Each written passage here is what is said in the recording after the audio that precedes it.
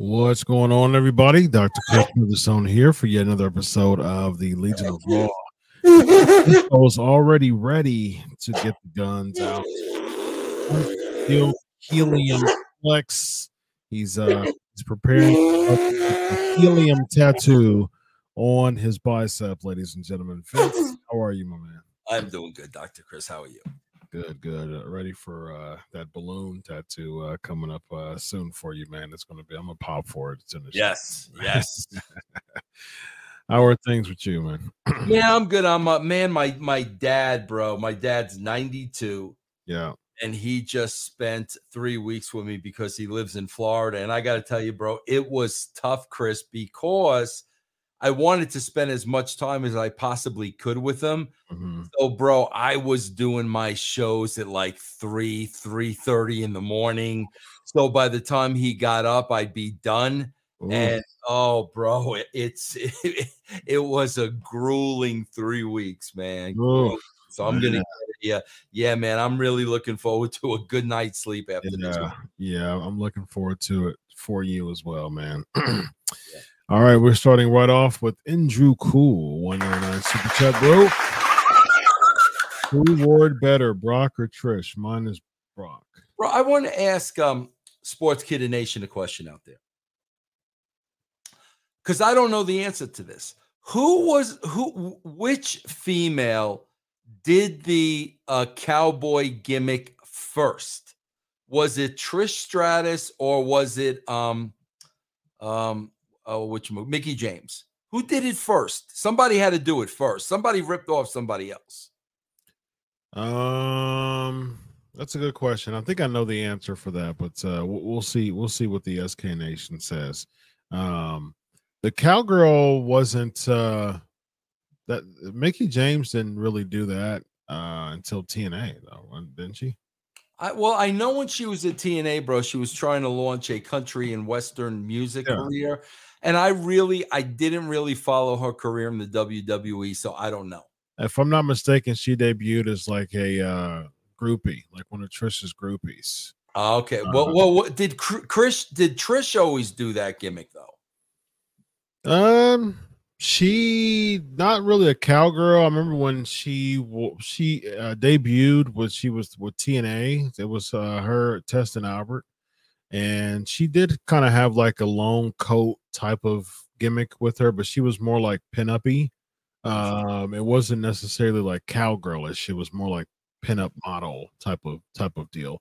She ended up transitioning over to more of a cowgirl look, but it wasn't always like that though. It was not from the very beginning, but as far as I remember, she had that type of gimmick way before Trish did, especially since way before Mickey did, especially since Mickey debuted as one of her groupies, if I'm not mistaken. Bro, a couple of things I want to compare Raw to because it's very, very hot right now. Mm-hmm. Okay, last Tuesday, bro, so I didn't get to talk about it yet on this show. Last Tuesday, I saw John Wick 4 because I'm a huge fan of the franchise. Mm-hmm. First of all, Chris, there are two things I want to tell you. First of all, bro, the movie was 3 hours long, much like this show. Chris, flew by, bro. You would have swore the movie was an hour. There was not one dull spot, not one boring spot, not a useless dialogue. 3 hours, bro, that had you glued to the television screen. The reason I bring that up, guys, is because we always make the 3-hour excuse for Raw.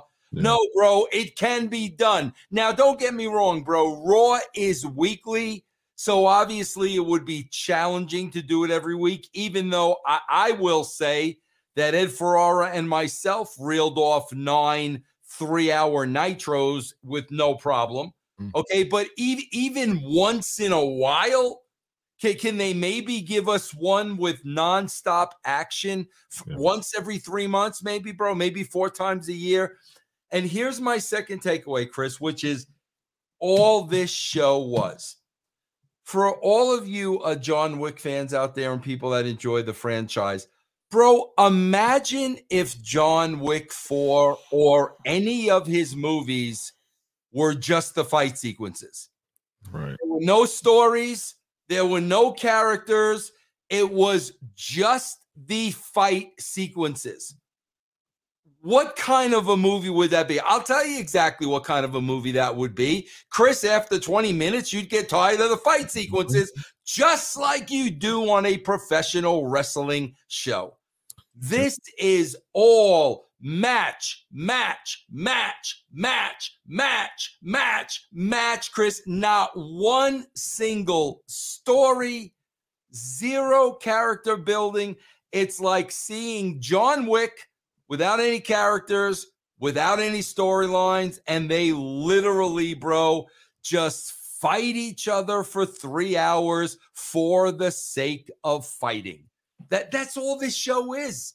There's nothing, bro, like literally, like if you have a brain in your head and you want to watch something and have to think about it, this is not the show for you, bro, because there's nothing you have to think about when you're watching Raw, bro. Yeah. I've said this before, Vince. I think pro wrestling is a comic book come to life. And if you're actually reading a comic book, and if I'm literally reading a comic book and I'm seeing page 2 fight scene, page 4 fight scene, page 6 fight scene, page 9 fight scene, I'll keep thinking like, okay, well, I'm tired of this. Where's the suspense here? You need to build up. Like, why have 8 fight scenes and you can just have one fight scene with a good story? I mean, like that's what it should be. But what happens is you're having 8 fight scenes because there's no story to build up the fight scenes, and that's that's what we see every single week with the product. Now, guys, I will tell you this, but again, we've done. Chris and I have done hundreds of these shows. We know the formula, we know the players, we know the game. Now, Chris, if there is an angle next week where the Usos have heat with the Fluffernutters, whatever they're called, because they didn't get the job done, okay, bro, fine.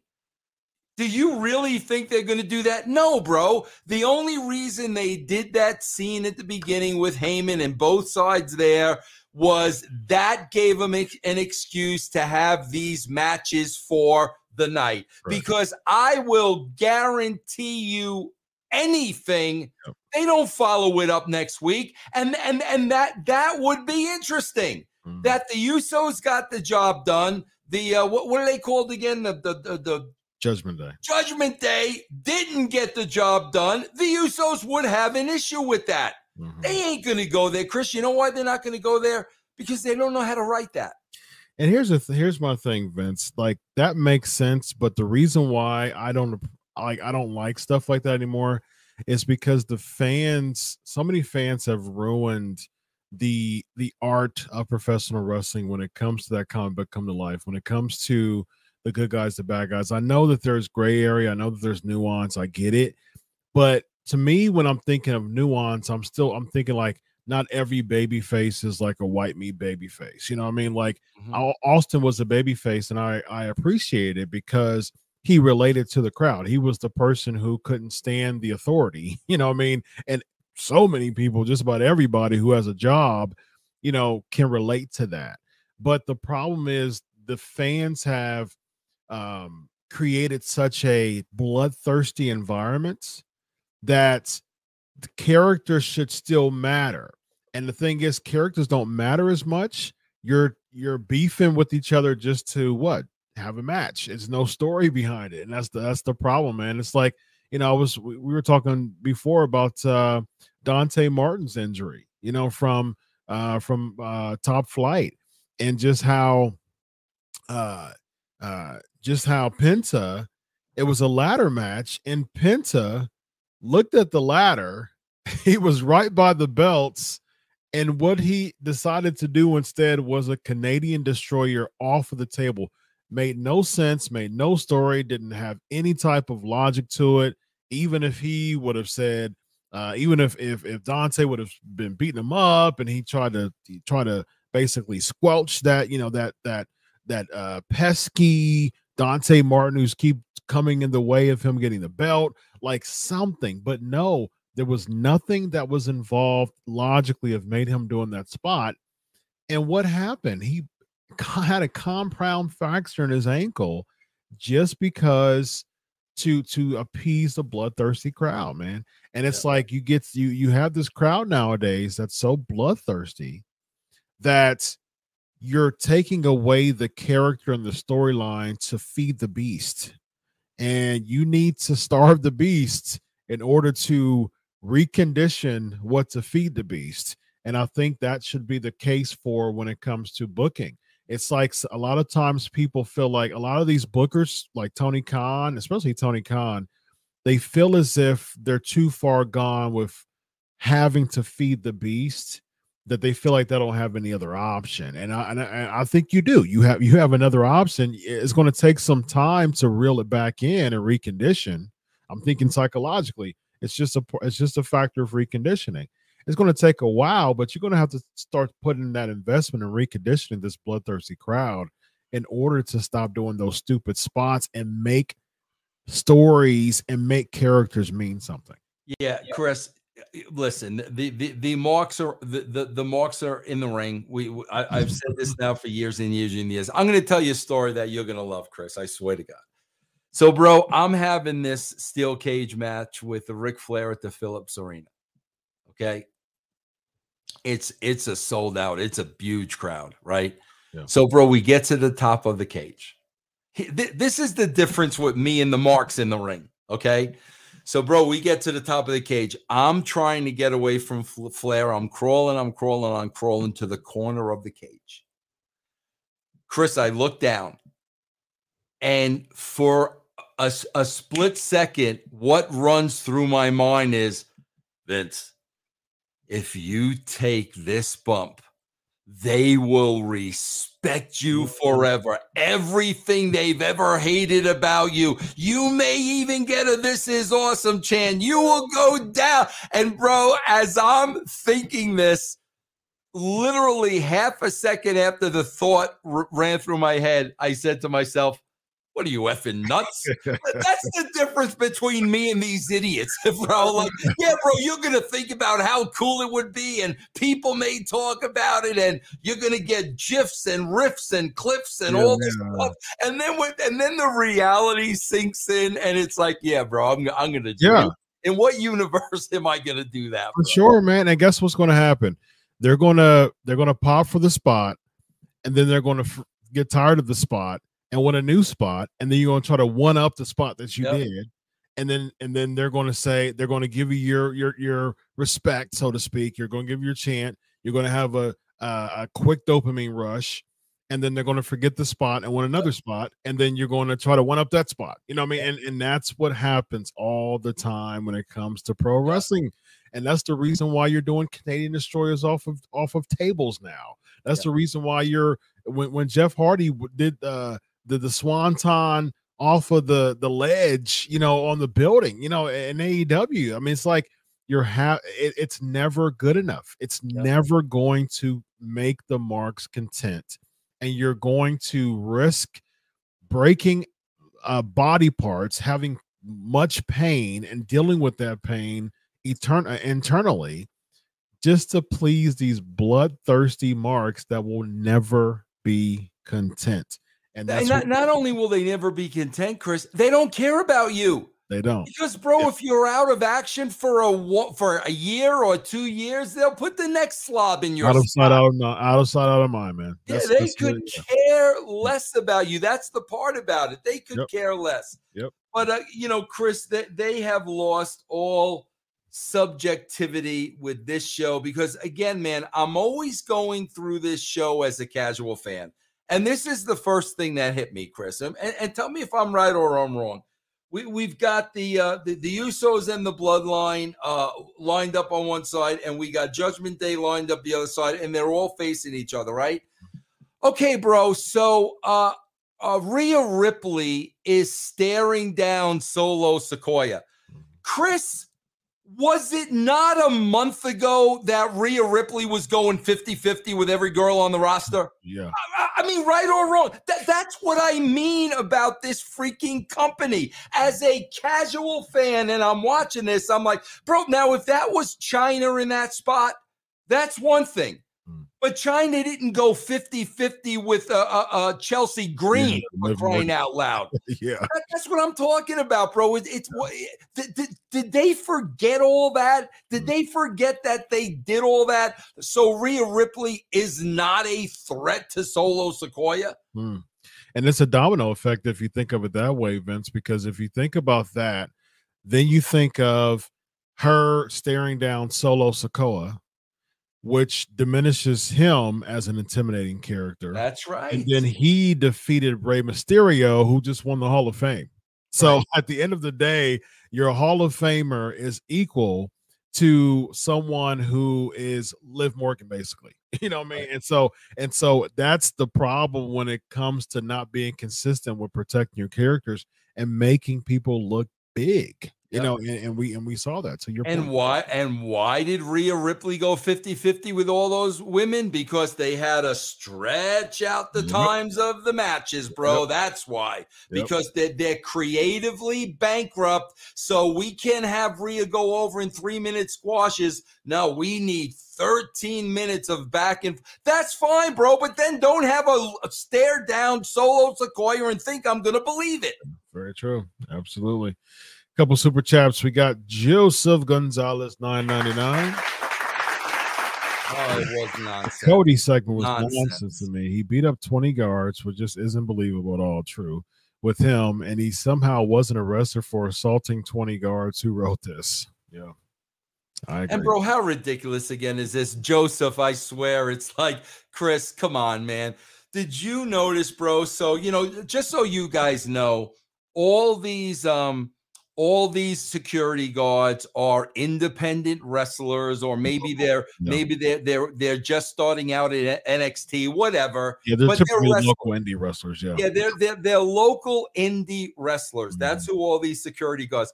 Bro, do they not know how ridiculous it looks, bro, when all these security guards get in the ring and Chris, from every angle, every one of them, Chris, was doing. Yeah. There were 10 guys in the ring. Do they not know how stupid that looks, bro?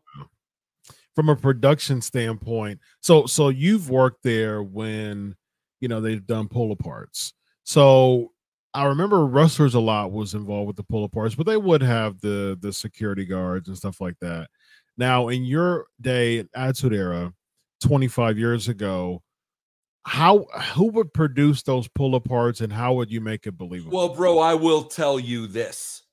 First of all, if Steve Austin is in the role of Cody Rhodes, Steve Austin is going to handpick the students that he wants to be in the ring. Bro, come on. I'm 62. I could have beat up 75% of these guys. Austin is going to handpick. Taker is going to handpick because they want the biggest, most aggressive guys. Then those guys are going to take the people they selected and they're going to lay out all the action with those guys because Austin knows, bro, first of all, if you're a security guard and you weigh 150 pounds, I got a guy weighing 150 pounds protecting me. How Mickey Mouse does that make us look? Yeah. So those guys would eliminate all those guys that we saw in the ring tonight. And then once they had the group that was going to be in there, they would walk them through it step by step by step.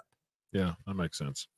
Let's see here. Now we have we got another super chat. Got to find her. Here we go. Mike Dowling, $10 super chat. I've been watching wrestling for 44 years. It's just not interesting anymore. It's just not fun anymore. They should change WrestleMania to Spot Fest, but I still watch it every week. Well, I appreciate you watching this show, despite not liking wrestling anymore. But yeah, we've talked about this before, Vince. It's just like, why do people still watch wrestling? There's reasons why people still watch wrestling. The nostalgia factor is something that you've been doing for a while. People enjoy sports or sports entertainment. Like, for instance, I would still watch football. I watched NFL when the Titans lost 7 straight games. You know what I mean? So you watch it just for the hopes of it could be better, sooner than later. But Vince, with wrestling fans though, still trying to hold on to it could be better. For instance, I watch it because of my, I get paid to watch it for one, and then for two, I watch it because of my great grandma, my late great grandma, in honor of her. When she passed away, she was a big wrestling fan. The people who still watch wrestling, I can respect for those things. But for the people who still watch wrestling and try to and they show their cognitive dissonance by trying to justify just all these big old useless spots and things like that. What do you say to those people? Bro, I will say this, man. I have been a fan of the San Francisco Giants long before many of these people were ever born. Okay, I will tell you this, Chris. When I watch every Giant game. Mm-hmm. When the Giants blow a game really bad, when they give a game away, Chris, I may miss the next 3 games. Mm-hmm. I need to get over it. When they really it's almost like I punished them. It's almost like, you guys want to play that poorly and blow that game. You don't deserve my time. Literally, I do that. This show sucks every week. Like, seriously, at what point do these people say, this is a massive waste of my time? I don't know, bro. I don't have the answer to that. Yeah. Because the WWE is totally disrespecting you by putting shows like this on. Chris, I live in Colorado. The Colorado Rockies, their ownership don't want to spend any money. So they don't want to put a good team on the field. Guess what, bro? Nobody's going to the games. Yeah, yes, exactly. No one's going to the games. So to me, it's no different than you put on a bad product. You don't watch the bad product. And that's exactly what they're doing, bro. Yeah. They're sleepwalking through this show. There is no effort whatsoever because they know you are going to watch this show no matter what. And you do. College football is, my jam. And I'm a big sports radio guy, especially during college football season. One of the sports radio episodes, they were talking about how they did a segment where they were talking about the lowest ticketed games for the weekend. And one of the lowest ticketed games for the weekend was an Auburn game. And Auburn, for a while was one of the powerhouses in the SEC, even won a championship with Cam Newton. And so, like, for Auburn to be a powerhouse in the SEC, to become one of the lowest ticketed games of the week is such a fall from grace, because why? They're not winning consistently. They're not a powerhouse anymore. So the value of the team and the value of the game and the value of the attendance is going to dwindle because fans are like, I'm good. and it makes it more desperate for the ticket, for the team and for the stadium. It's okay, well, let's lower the price, to try to get some bodies in there. Now, if Auburn was one of the top teams in the SEC, their tickets wouldn't have been nearly as low and cheap, because the demand would be higher to want to come to the game, because they'll be successful. So I agree with you 100% there. Let's start off with the Usos and Solo Sikoa cutting in-ring promo by Paul Heyman, interrupted by Judgment Day. We talked about that. And then it goes into Solo Sikoa defeating Rey Mysterio. Bloodline beats down LWO post match. What are your thoughts on that? Here are my thoughts about this. Is what I mean, bro, about the writers don't give a crap. Triple H doesn't give a crap. The performers of themselves don't give a crap. Let me tell you why, Chris. Chris, you got to understand, I worked with talent. So when I'm going to suggest something that's wrong, I'm going to tell you exactly what the talent would tell me. Yeah. But I never suggested anything was wrong because I understood wrestling. So, bro, let me get this right. You got Solo and Mysterio. The Latino World Order comes out. Solo goes over. Then the Usos, the heels, the Usos and Sequoia lay out all the baby faces, right? Am I right? The heels laid out well, apparently, bro, they weren't too hurt because they all came back at the end. Now, bro, if I am writing that, say, for argument's sake, the Nation of Domination. Okay, bro, yeah, in segment 2, bro, you're going to beat the Boricuas, to a pulp, bro. You're going to leave them laying. And then in segment 9, the Boricuas are going to come back and hit the ring.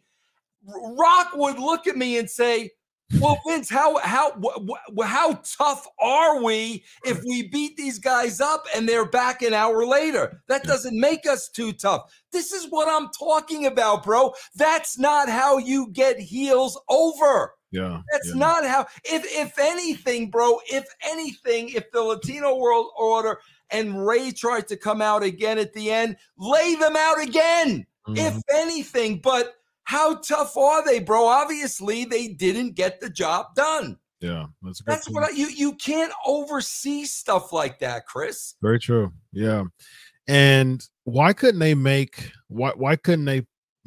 to make some interest, some intrigue into a Ray Solo Sikoa feud? Why is this just another win on the win column? Why would you have booked a match between Ray and Solo knowing that they could have had a feud down the line and meant more? I will tell you exactly why, because it's right here in my notes. I have this, Latino World Order, Solo over, Usos layout, Latino World Order, all just to set up another match. Yeah. So these will give them more matches. And bro, what is every match based out of? A fight. Yeah. Every match is based out of a run-in. So the fact that the LWO ran in, oh, bro, now the Usos have somebody to work with next week in another meaningless match. Yeah. That's the only reason they do. That's the only reason they do it, bro. Yeah. And I don't mind if they, had Solo go over, Joaquin Wilde or Cruz del Toro, the other two members of LWO, because they're more of a tag team. It protects them as a tag team because they're more of a tag team and not necessarily singles wrestlers, at least what they're advertised, at least how they're booked in WWE. Santos Escobar, I think there's money in him. I think that he could be like one of the biggest Latino baby faces if they book him correctly. I think there's a lot of opportunity in Santos. So I wouldn't have had him lose to Santos, but Joaquin Wilde or Cruz del Toro, they could take a loss. But it just doesn't make sense. If you're trying to build up Solo, which I don't mind, I don't mind them doing that.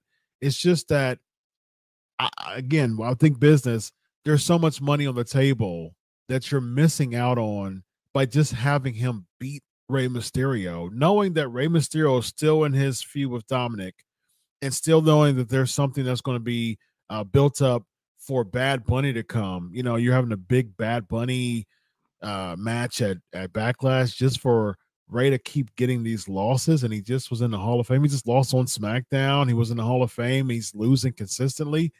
How is this really representing your Hall of Fame when you have an active person headlining a WWE Hall of Fame just to lose? And I've said that before. He's way too 50-50 nowadays, headlining a Hall of Fame just to continue to lose. That shows, that doesn't really show, that doesn't really represent the Hall of Fame very well. Yeah. I think they missed out on there. I think they could have spent some time drawing this out more, from a storyline perspective, if the goal is to push Solo Sikoa, which I don't mind. Next, we had an earlier today segment, Alpha Academy and Maxine Dupree and Adam Pearce's office. So a running theme of this show was they're trying to hype up the upcoming draft. So this was one of those upcoming draft hypes. Will we see Otis or Otis? So thoughts on that? Who cares? I mean, bro, who's turning into SmackDown to see if Otis goes to the blue and Shush goes to the red? I want to meet that person. Literally, bro. If you're out there in Sports Kita Nation, step to the front of the line. If you're the guy tuning in to see if Otis is on one brand and Shush is on the other brand, please let me know because, bro, I promise you, I will give you 1,000 more productive things you could do than that. Yes, who cares, bro? Yeah. Who cares except the people already watching? Yeah. And I don't even know if they care about that. Good point there. We get a recap of Damage Control, Dissension from last week. And then we get Bianca Belair defeating Dakota Kai. It's just what do we have here? And again, bro, Dakota Kai is really going to go over in this match. I'm gonna sit here and I'm gonna watch this for as however long as it was, thinking that Dakota Kai has a chance of. Bro, come on, man, come on. In this particular thing, so it looks like they're going to have EO and Bianca Belair for Backlash. So they're putting, they're just kind of.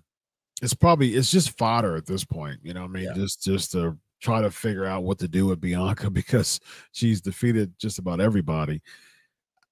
So instead of just having, they are notorious for just giving people reps of people of feuds that could, go longer or just meaningless matches on the way to the pay-per-view without much story in it.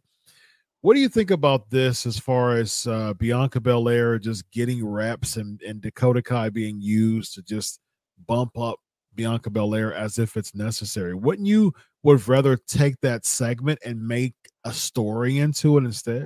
Bro, even bro, not only that, like, again, bro, we obviously know the outcome of the match. Okay. Rather than even have the match, let's do some character building with the both of them. Not everything has to be a match. Okay. We know nothing about Dakota Sky, is it? I know nothing about her. Nothing. Zero. I know she's got an English accent. I know she likes to dye her hair different colors. And I know she was at NXT. That's all I know, bro. And how long has she been on TV? Again, bro, they're creatively bankrupt, bro. Yeah. That's the problem, man. When you have wrestlers involved in creative, I could not do what Triple H did in the ring. I promise you, bro. But you know what? Triple H could never do what I did creatively. Just because you're a wrestler, it does not make you a writer. Because we don't need to see predictable matches. It's what you always say, Chris. Who got over in this match?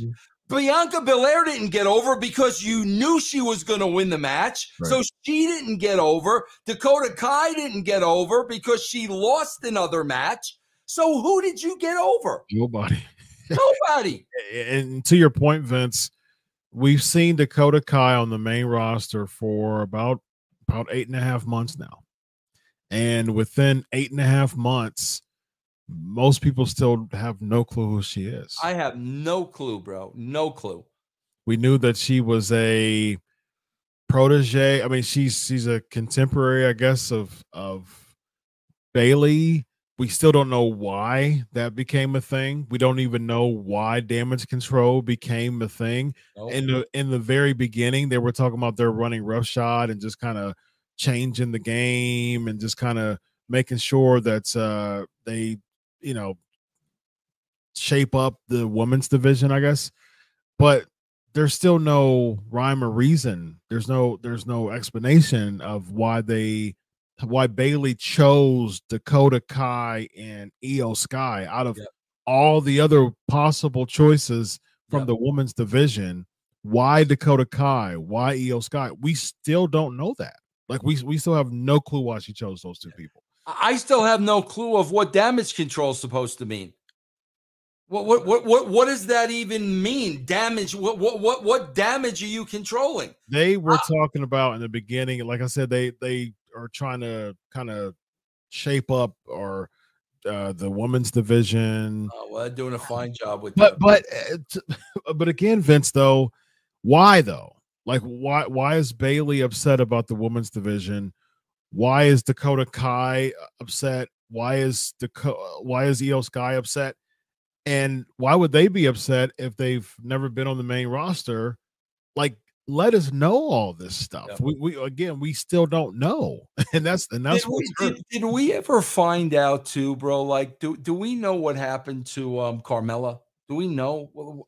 No, there's a bunch of rumors of what it could be. I haven't found anything conclusive. Because that was another thing, bro. I could never, like, everything with me, bro. I need the little bow. Mm-hmm. You would have never ever seen a character just disappear with no explanation at all. Yeah. There always had to be something. So, like, now we're into this Chelsea Green DeVille thing, and I'm like, are they going to tell us what happened to Carl? Like, I think they probably won't, just because they probably don't have a way to kayfabe it. So it seems like it was something real that happened to her. They don't have a way to kayfabe it, so they won't say anything about it. Because it was supposed to be Chelsea and Carmella in that 4-way match at WrestleMania, and then last minute, Sonya Deville stepped in, and now they're a team. So we got Joseph 999 super chat. Tonight was just another reminder of how dry women's wrestling is. They have no good stories, angles, characters, or anything to make them more interesting. I think Bianca's being wasted.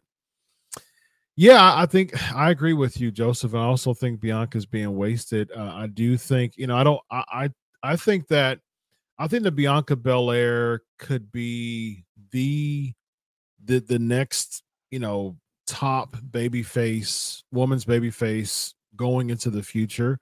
They have been talking about the fact that she's 3-0 at WrestleMania. She can be the woman who starts the WrestleMania streak. I would be interested in that. But give me more, though.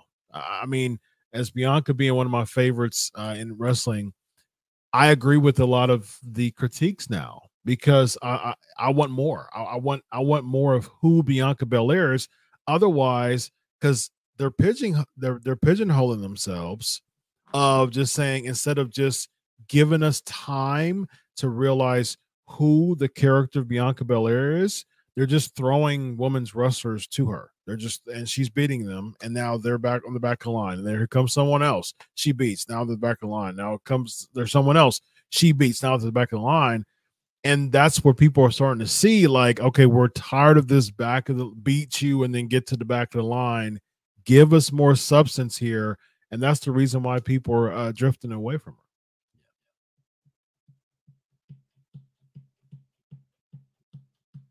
Crickets, ladies and gentlemen. That's what Vince Russo. I agree. No, bro. You know what it is, bro. Here's what it is. Let's break this down to the most basic of fundamentals. Here's this, Chris. We got two people fighting. Here's the question I'm asking. Okay, we got two people fighting. Yeah. What is the conflict? Okay, I'm going to go back to John Wick 4. There are heroes and villains. John Wick is fighting certain people. He's fighting with certain people. I know the reasons why. What are the conflicts here? There are no conflicts.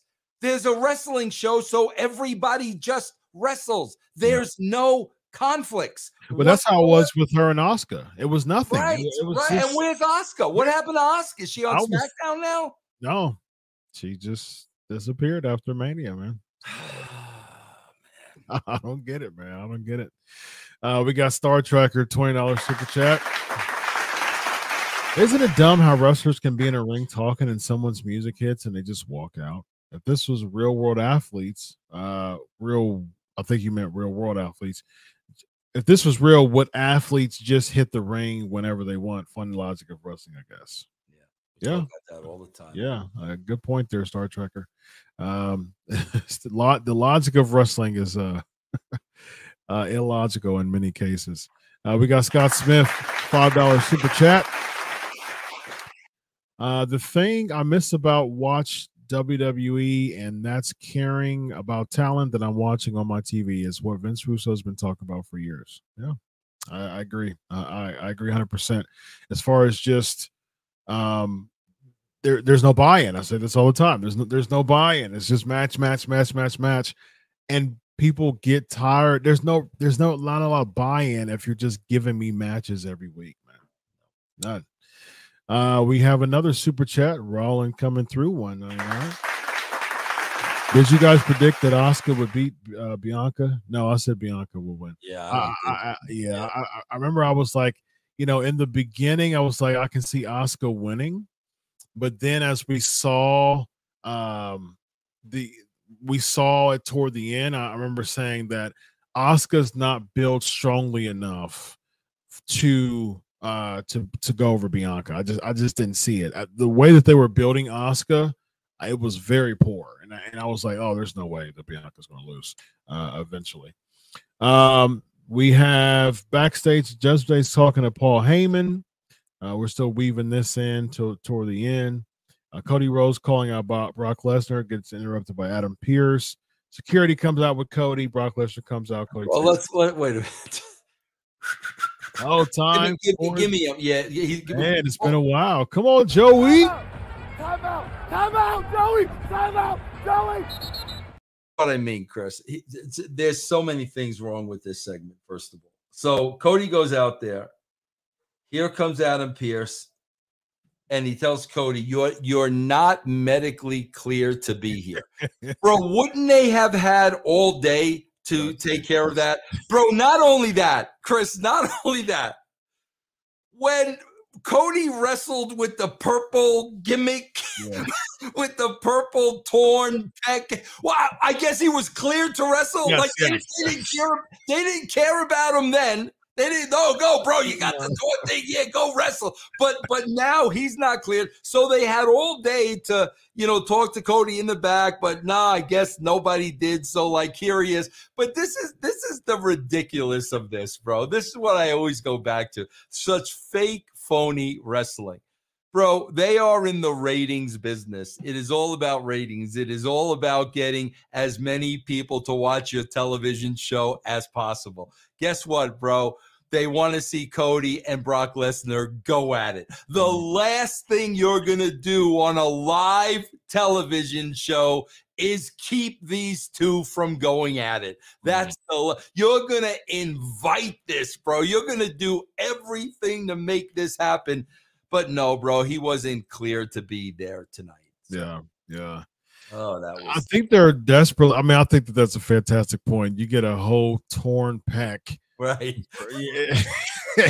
Exactly. Yeah. You get beat up by Brock a couple of weeks ago. You're not medically cleared. Yeah. But a torn pec, though. Yes. I think that passed the clearance. Absolutely.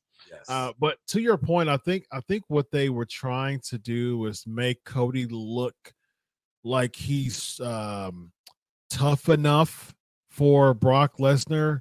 I don't think it would have really been believable if they would have just done a non-security segment one-on-one with them. I think Brock could wipe the floor with Cody as he did a couple of weeks ago. So it seems like they're trying to make him like beating up the security. Chris, I'm with you. That's why the security guards can't be 150 pounds. I agree with that. Yeah, I agree. And that's why Cody can't end this with "You're not a cowboy, you're a coward." Yeah. Right. Oh my God! Come on. Yeah, I think that was pointless by saying that. So, but hey, man, Cody is.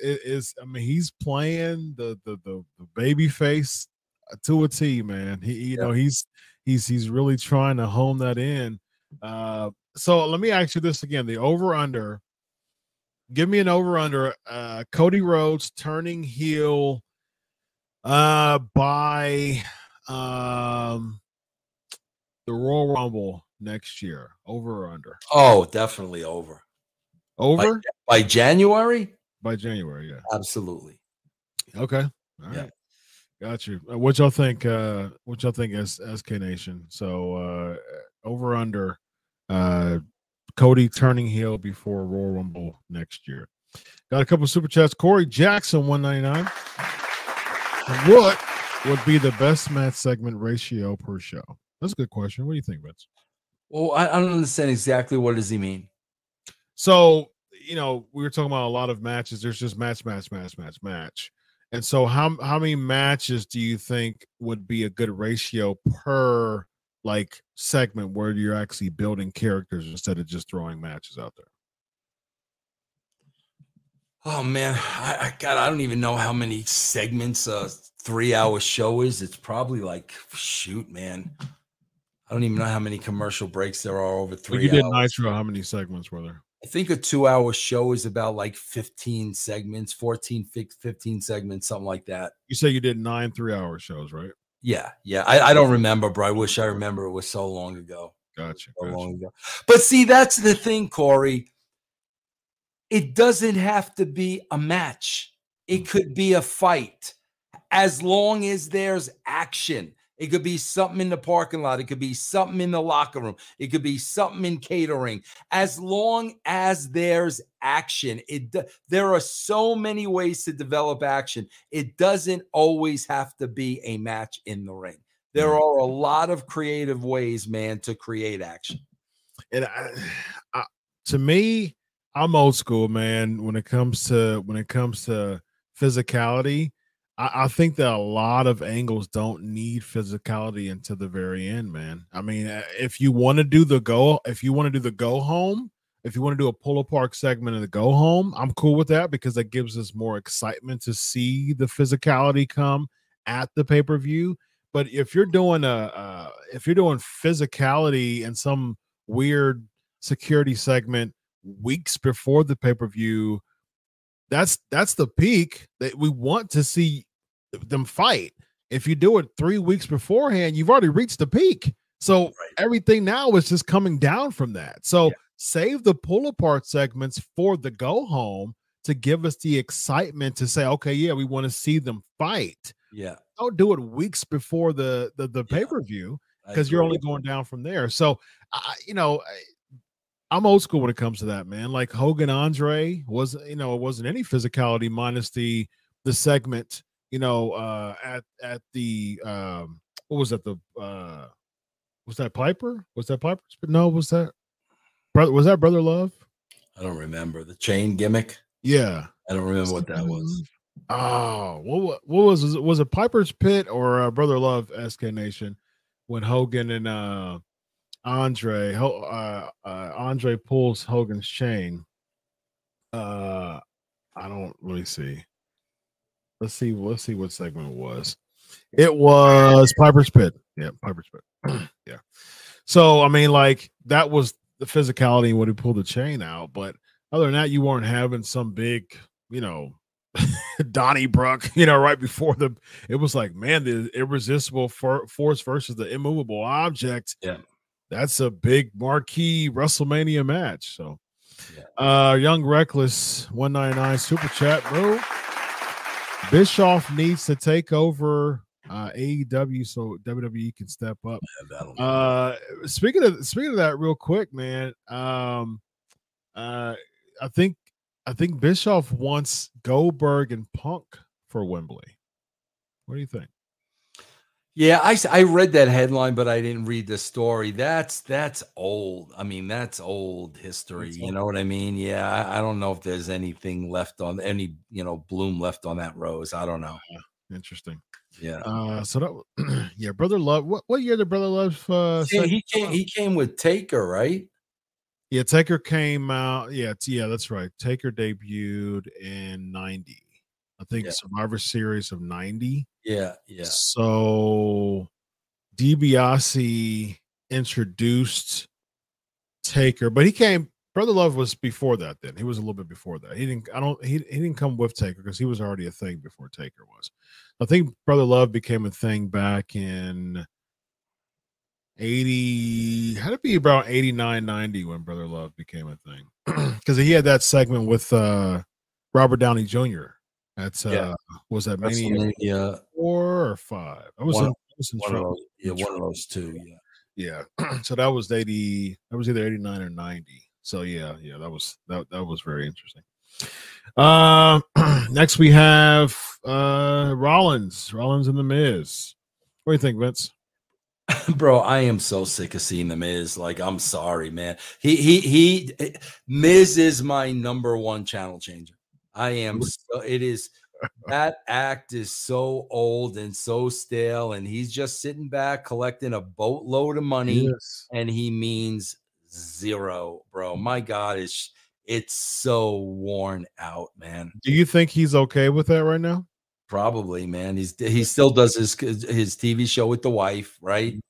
He's making a lot of. Do they still do Miz and Mrs.? Yeah, I don't know. You haven't heard? I haven't heard. Oh my God, I'm so tired of that, bro. It's that is the number one channel changer for me. How do you think that? I mean, he's 2-time Grand Slam champion, so he's accomplished quite a bit. And do you think at this point, like, and he's 42 or something like that, so he's toward the tail end of his career. Do you see like? No, he's run its course. He needs to go out to pasture. He's done. Like, let's put some legitimate numbers on this. Do you see Miz as an active full-time wrestler, less than or greater than 5 years? Because of the WWE? Yeah, as an active wrestler. They'll have him there another 5 years. You think so? Absolutely. They don't care that he doesn't mean anything. They'll have him there another 5 years. Do you think he'll be just okay with just cashing the checks? Absolutely. Yep. Absolutely. Yep. Wow.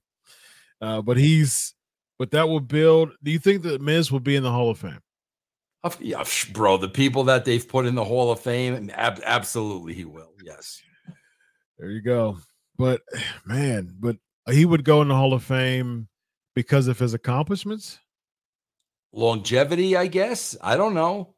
Wow. What about Dolph Ziggler? Do you see Dolph Ziggler in the Hall of Fame? Bro, if Dolph Ziggler is in the Hall of Fame, then you got to put Steve Lombardi in the Hall of Fame, because Dolph Ziggler may have lost more than Steve Lombardi. So, the Miz has lost quite a bit too, man. The Miz has lost quite a bit. As a matter of fact, I'm going to get your commentary on what you thought about the backstage segment between KO and Sami Zayn. Oh, bro, this Tobro was riveting. That was brilliance, absolute brilliance at its best, bro. Tobro, indeed. All right, let me know what you think about Lashley and Theory. I got a weird question, bro. Yeah, sure. Because I'm not getting this. Has Sami Zayn like ever washed his hair?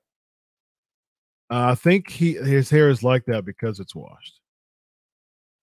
Okay, so what does it look like unwashed then? Probably just non-silky. You know how like a lot of those people had to wash their hair before they go out there because it gives it the kind of silky, stringy look. Are you referring to Sami Zayn's hair as silky? Because I'm referring to it as nesty. Nesty? Yes. Moppy. Bret Hare's hair when he waited to go to the ring. Now, that was silky. Roman Reigns is silky. Sami Zayn looks like it looks like he's got hat hair. He constantly has hat hair. I said after I said silky, I said stringy. So it's all so stringy. I think it's stringy. It's not poofy. So it'd probably be poofy, and he doesn't want poofy hair. So he needs Dr. Chris hair bad. There you go, man. Bad. All right, let me know what you think about Theory and Lashley, and then at the end, Bronson Reed makes a save, and I'm gonna look at while you do that. I'm gonna look at the Miz's all-time WWE win-loss record, and I'm gonna look at Dolph Ziggler's win-loss and the Brooklyn Brawler. I already told you Brooklyn Brawler. Remember? He's like 55 and 300. Oh, 300 or something. All right, yeah, guys, listen, man. Obviously, they had the luxury of booking Lashley and Theory. because they knew there was going to be no finish of this match whatsoever because Bronson Reed was going to do a run-in.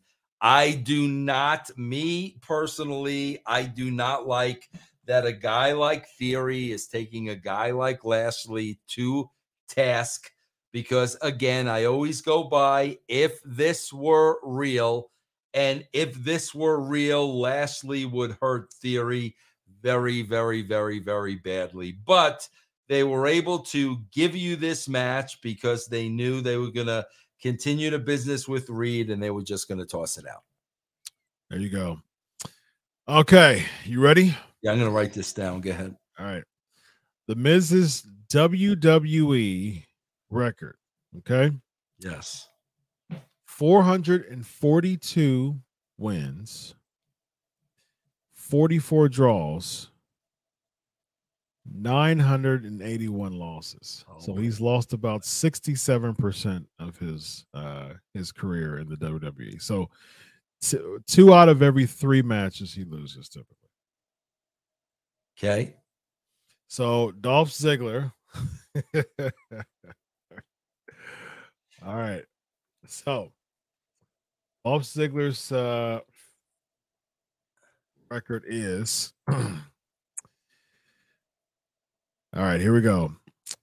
Win-loss record is WWE 685 wins,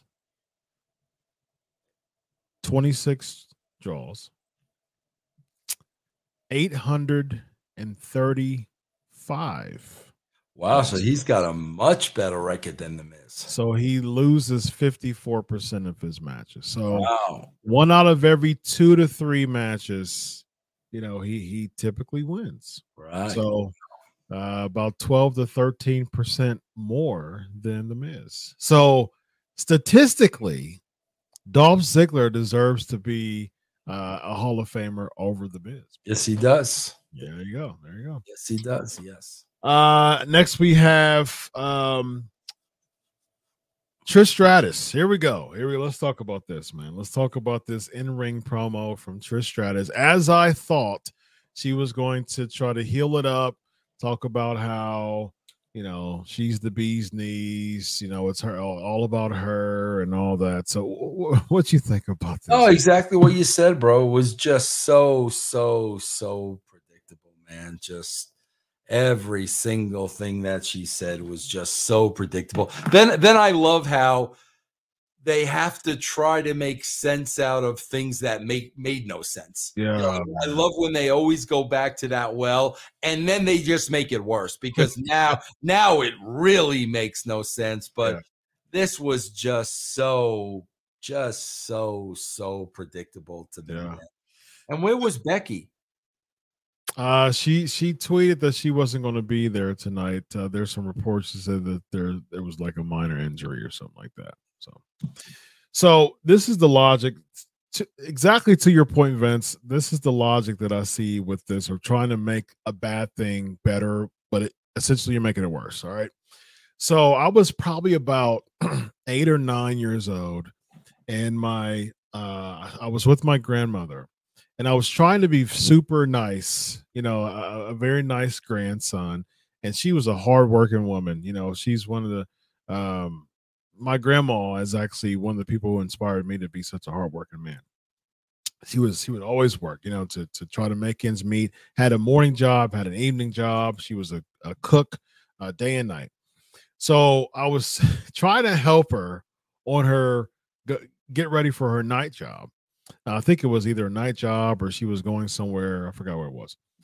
And so she had her iron out, right? And she had a white sweater, and she had like some print on her white sweater.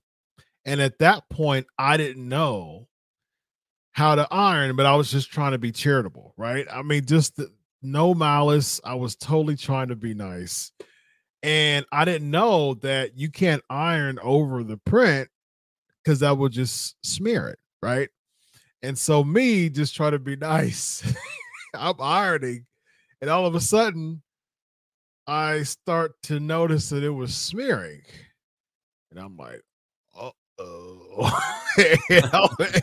And what I tried to do was Put it back. continue to like iron around it to see, and it was just smearing the whole white sweater and making things worse. Yeah. And thankfully, like I didn't get like my butt handed to me. She was so nice at that moment. You know, she was tough, but at that moment, she was so nice. She was just like, oh, like she was so like nice, and I'll never forget that. That was a long time ago, but I'll never forget that. But at that point, I was trying to make a bad thing better. Yeah. And I was making it worse. Yes. And that's what I think logically when I think about this Trish Stratus segment. Like, quit trying to make a bad thing better because you're making it worse by your promo. It was so predictable. It was so contrived. And it felt like you're just phoning this in and just collecting a paycheck, man. Like I told you, that's what I said last week, man. Like, she probably really likes Becky Lynch. And she's like, okay, I'll do it. I really like Becky, and I'll make this happen until SummerSlam, and I'll bounce. But it's not feeling authentic, man. Yeah, feel authentic. I agree, man. Next, in the moral of the story, don't iron something with print because it'll. Yes. Yeah. Yes. Next, we have Cody Rhodes cutting a backstage interview. You know, he's in a suit now. You want to make sure that he gets jacket and dress shirt there. Then we get Chelsea Green and Sonya Deville defeating Michin and Candice. Man, Michin and Candice LeRae, man. Vince, what are we doing with these talents? And not only that, bro. First of all, there's a couple of things. This was horrible. These girls were atrocious. This was absolutely atrocious. I did pop huge, bro. I popped huge. When I saw Nikki Cross is still a part of this story. Yeah. Like, I was like, wait, really, bro? Yeah. Wait, she's still in this stuff. Oh, my. Yeah. Bro, are you going to tell me that's not some kind of rib on her? Come on. At this point, bro, it's a rib, man. Man, look, we criticize the lack of longevity and putting meat on the bone of stories. But if there's one bone that they want to put some meat on storyline wise, it's this one of Nikki having a friend now. She's got a friend. Now the angle is that the babyface champions got water thrown in their face. That's the angle. That's it right there, man. That's it right there, bro. That's all you need. Yeah, that leads to a match.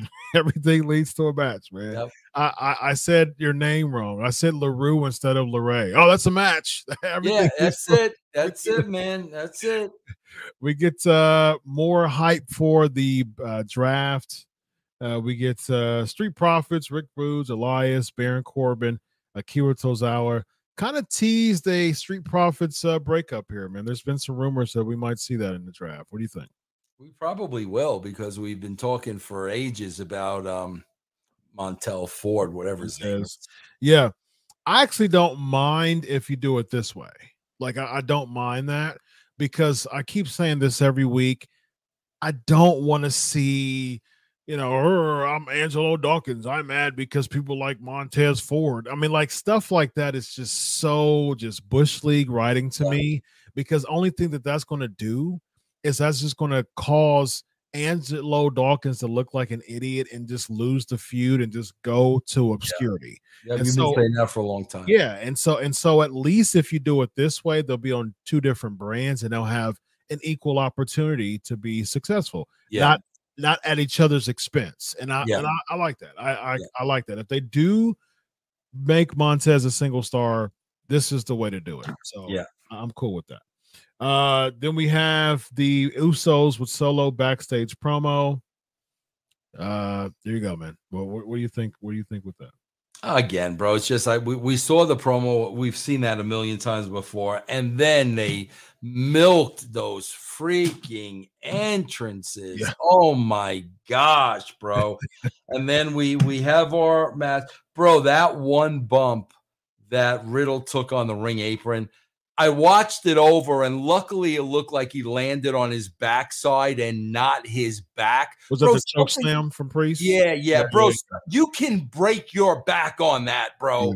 Yeah. Man, bro, when you talk to real wrestling trainers like the Al Snows of the world about that ring apron, when I saw that, I thought that was major injury. But when they played it back, he kind of caught his backside. But again, bro, then the babies they beat up earlier in the show are all healthy and not hurt at all, and they whatever, man. Yeah. Any predictions? So I want to start doing this. Like, this is how predictable WWE is typically. All right. So I want to do a couple things before we end shows, and remind me, SK Nation, to start doing this. All right. I want to do your best part of. You can't say that it was over. Give me like a best part of Raw, and because we book Raw basically weeks ahead every week, and it happens. Give me something that is going to predictably happen next week based on how predictable. Oh, no doubt about it. Okay, number one, the again, bro, and you're asking me to find something I like. Yeah. I'm gonna find the same thing that I liked last week. I like real wrestlers fighting. So I like the Lashley Bronson Reed gimmick, and they continued that today. I like that. Next week, without a shadow of a doubt, you're going to see the Usos and Samoa Sequoia against the LWO, without a shadow of a doubt. You're going to see that 6-man tag next week, no doubt. Yeah, I can definitely attest. I can agree with the Lashley Bronson rebuild. I like that. I like that they had Reed get the heat this week, especially if Lashley's going to take the win. They'll probably, I imagine, they stretch this out to the pay-per-view. They should. I don't see why not. I'm cool with this. I'm cool with Reed getting the heat for this week. Yeah, I'm fine with that. And Lashley getting over at the end. I'm cool with that. Because again, I say this all the time. Who got over? And in this segment, Reed got over because he destroyed Bobby Lashley during his match somehow. And it protected Lashley in a moment too, because he tried to have some comeuppance, tried to do the figure, the grip, what is it? The hurt lock. That's what it's called. The hurt lock. And Austin Theory brought him back down by doing the kick, which logically that didn't make sense because you avalanched Theory, and then instead of Theory trying to get something back at him, he just helps Lashley. That was a bit off, but overall, I like that segment. As far as predictability, I think that we'll get LWO and see, the thing is, do we get LWO in Judgment Day or LWO and the Usos? Because we might get LWO. I think we already did it. I think they already did LWO. No, I think they did Escobar and Priest. So either we're going to get LWO against Judgment Day or LWO against Usos for next week. It would make more sense with Judgment Day since the feud is Ray and Dom now. So we might get that. Yeah, we might get that. Here's another thing I want to say, bro. This is a pet peeve of mine. Bro, you look like the biggest mark, and say I'm glad too, because rolling at the buzzer with a 1999. But I want to say this, bro, I'm sorry. You look like the biggest freaking mark in the world when you come down singing your own ring music. You look like such a freaking mark. Bro, you ever did Demolition come down to the ring singing "Here Comes the Axe, Here Comes this"? Did Hogan ever come down? Did Hogan ever come down singing "Real American"? Ever? Never. Bro, you know who's the only one? And tell me if I'm wrong, and please chime in here, a Sports Key to Nation. Bro, the only one who sang his theme song and it fit his character was Shawn. Honky Tonk Man would too. Oh, did he? So I got long sideburns, got my hair slicked back. Yeah, but that works. When Austin Theory comes out singing his I'm looking at my TV and I'm like, bro, you're such a mark.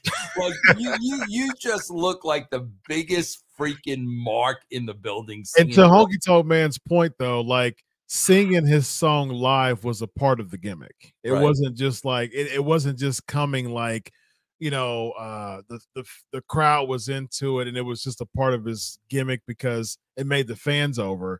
No, it was a part of his heel gimmick because he couldn't sing, and not only that, and bro, and Sean sang his. Yeah. So when Sean came down singing, like Sean singing the song live. Yeah. Every time I see Theory coming down, I'm like, bro, you look like the biggest mark in the whole entire arena. Will you please stop doing that, bro? That's H-Town down, man. Oh my God. But yeah, I think we got the Mountie. We got Rollin and Corey. The Mountie. Yeah, the Mounties. Yeah, the Road Dogg. No, he didn't sing his own. He just cut the promo. Road Dogg didn't sing his own. He did Whip My Baby Tonight. It says New Age Outlaws, but no, he didn't do it in New Age Outlaws. No. He did it with My Baby Tonight. But the point was him, the roadie was the one who actually was right. But when he came down singing it. Like he wasn't singing to his track. Right. He was singing it live, bro. Yeah. That ain't Austin Theory on the track, bro. Right. If it was Austin Theory on the track, it's so markish to me. Lip syncing, yeah, very, very interesting. We got Raw in 1999. Just rewatched Wrestling with Shadows. I was 12 when Sean beat Brett at Mania, 12 and 14 during the Montreal Screwjob. In my late 30s now, but as a kid, I thought Russo was the demon boss. Of course, Vince McMahon to screw Brett. No, not at all. But now he is one of the biggest contributors of the Legion of Raw because he realized that Vince Russo is a heck of a guy, man. Very true. Thank you for all your contributions. Yes, thank you, man. Yes. You deserve 7 stars. Matter of fact, he deserves 7 stars. That is given by Dave Meltzer, but he has some directions for Rollin, though. I don't anticipate ever giving another match 7 stars, but if I do, then it'll be a wonderful thing for wrestling. It'll be with Rollin. It'll definitely be with Rollin. That's for sure. Bro, there are I swear to God, the egos in the wrestling business are so freaking comical. It's so comical to see. You would know. Yeah, you would know from working with them. That's for sure. But that was on point. But I think he also has some directions for Rollin too. What was it? What was the directions? He's got a just in case you want to go to Japan. The directions you want. You want the directions. Just in case Rollin put a hand in his pants because he plays a curse word. Yeah, he says a curse word. Then Rollins just wants some directions though. That's here we go. Rollins, just in case you're going to Cork and Hall. Here you go. Well, everything's Cork and Hall. So if you stay at Cork and Hall, you're going to walk. It's a 20-minute train ride. Yeah. 20 minutes. There you go. 20 minutes. Hold on. I got another one for Roland. Now, Roland, I know sometimes you think you're confused, but you're really not confused. Because if you want to really hear confusion, Roland, here's what confusion sounds like. You ready, Dr. Chris? Let's do it. It's the best Iron Man match that's ever been. Yes. That's it. That's it right there. The best Iron Man match has ever had. It's ever been. What was that last one? Precisely true. Fort Iron Corey, Kev Kellum has to do damage control every Tuesday for what y'all say on Monday. What's that mean? Who's Kev Kellum? Kev Kellum, you've done a show here with him. He's one of the Sports Kita contributors. Yeah, Kev's a cool guy. So he has to do damage control and represent WWE in a positive light, probably because we crush Raw every single week because it deserves to be crushed. Zubar Talk TV, $20. Hello, Dr. Chris and Vince. Recently watched the full Ready to Rumble both your thoughts on the film and curious if Vince Russo's thoughts at the time and how it played a role at time writing for WCW, especially with Arquette. First of all, bro, I thought that movie was atrocious.